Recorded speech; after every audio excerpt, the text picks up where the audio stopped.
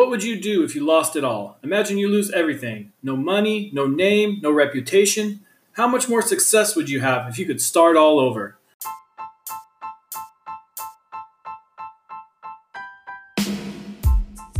I was getting tired of doing the same thing every day with my detail business. I missed the excitement of having a new business. I decided to do something drastic. I gave it all up and decided to start all over. Follow me on my journey for 30 days to see what I do to start all over and build a new detailing business from nothing. Welcome to the show. My name's Andrew Stirk and I'm your host.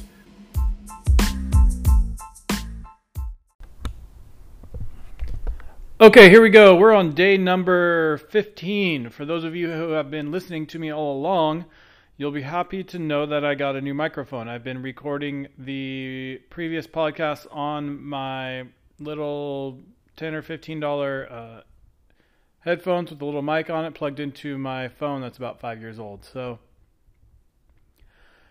hopefully the quality is a little bit better for this one. So just so you know, day number 15, I'm going to be doing a lot of research on Cars and Coffee and different car meetup groups in the area near me. So Cars and Coffee alone has probably close to 300 different locations across the U.S. and they're all over the world where people just kind of go to meet up to share their cars with other car enthusiasts. So these are great places to go to do some marketing. Now, the one thing I'm not going to do is I'm not going to go and try and to sell my services to all these people right away because honestly, people can see that from a mile away and they will avoid you like the plague. What I am going to do is I'm just going to go and have a good time. Make comments about the cars I like, talk to the owners of cars I like, go through, ask. What I'm going to actually do is ask people who their detailer is, since they're kind of in my area, and maybe ask for their information so I can see who my competition is.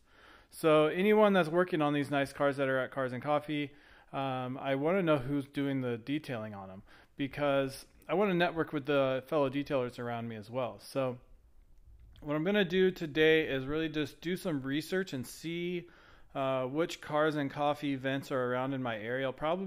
I don't mind going kind of far to these events because I think that people do travel just to hang out with other car enthusiasts on the weekends, and they're really, really popular and really common. So there are different Cars and Coffee is one of the big popular ones, but there are a ton of different car meetup groups and events like this.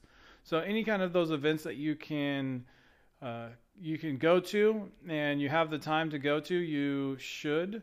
And like I said, don't go to sell as much as you just go to hang out, have a good time, start conversations.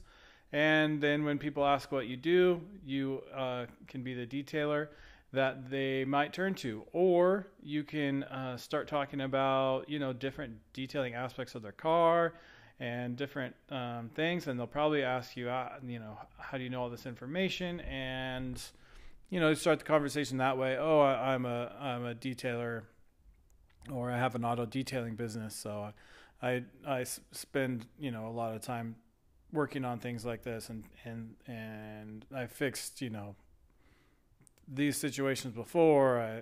Whatever it is you want to talk about. It could be things like PPF or rock chips or ceramic coatings or scratches or, convertible tops or, whatever you're into, whatever you like to talk to. So just go around, meet people, start conversations, try to get as many other detailers' information as possible. Ask almost everybody who cleans their car. A lot of the people that are there, they'll obviously be doing a lot of the work themselves. So you can also ask if they have any questions about, the processes they use or, things like that. Just kind of talk about detailing. That's all we do anyway. So might as well go have a good time, check out the Cars and Coffee. And then what I'm also going to do is as many of those detailers names and numbers I can get, I'm going to start calling around and just start conversation with them. Chances are, if they're busy enough that they are doing the nice cars at Cars and Coffee, they probably have some overflow. So since I'm first starting out, I wouldn't mind taking some overflow jobs, maybe some cars that are in really bad shape or something that they just don't really want to deal with, but because they have a constant flow of clients coming in because they've been in business for a while. I used to do this with my old business a lot. There's a lot of jobs I'd turn away just because I didn't really want to deal with it.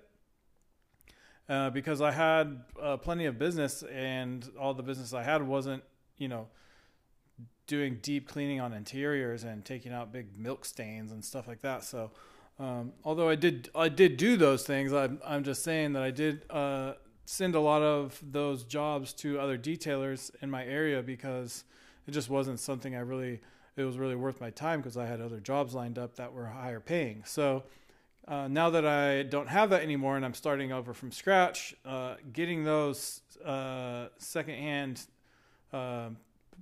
details that the other details don't really want to deal with is going to put money in my pocket and start my business growing. So, and that's the main thing I'm going to focus on is just kind of do some research on the detailers around my area and the Cars and Coffee and different automotive meetup groups and things like that in my area, and just go and start conversations, talk to other detailers, see, how their business is going, if there's anything we can network together, or maybe they have a good window tint guy that I can use to refer to my customers, or, it's just everything like that. Talk to other detailers in your area isn't always a bad thing. It's always a good thing.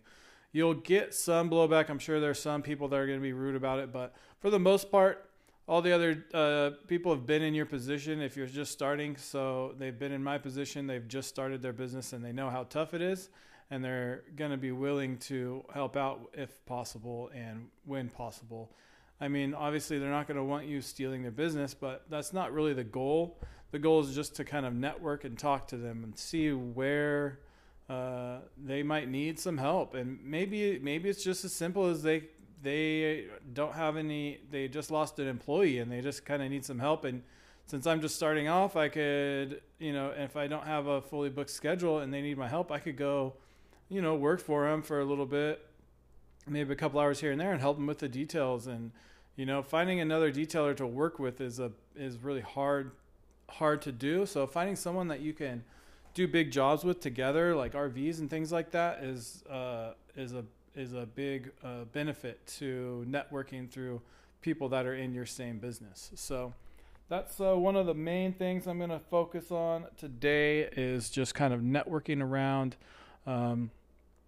I'll probably figure out the Cars and Coffee dates and maybe sign up if there's a sign up sheet, or follow the Facebook groups or whatever whoever's in charge, maybe contact that person and try and see where the big events are, what the other events that are similar to theirs are, and get in with that group, follow them on Facebook and things like that. So that's kind of what I'm going to be focused on today.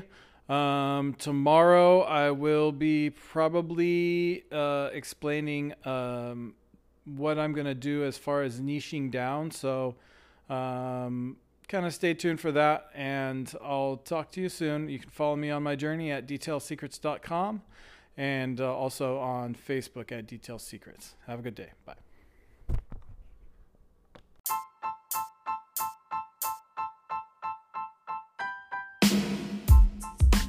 Thanks for listening. If you want any help growing your detail business, go to detailsecrets.com and book a call with me. It doesn't matter what level you are, whether you're just starting out, been in business for a bit, or a master detailer. If you want to set higher goals, get to the next level with your business, and better your life, book a call now.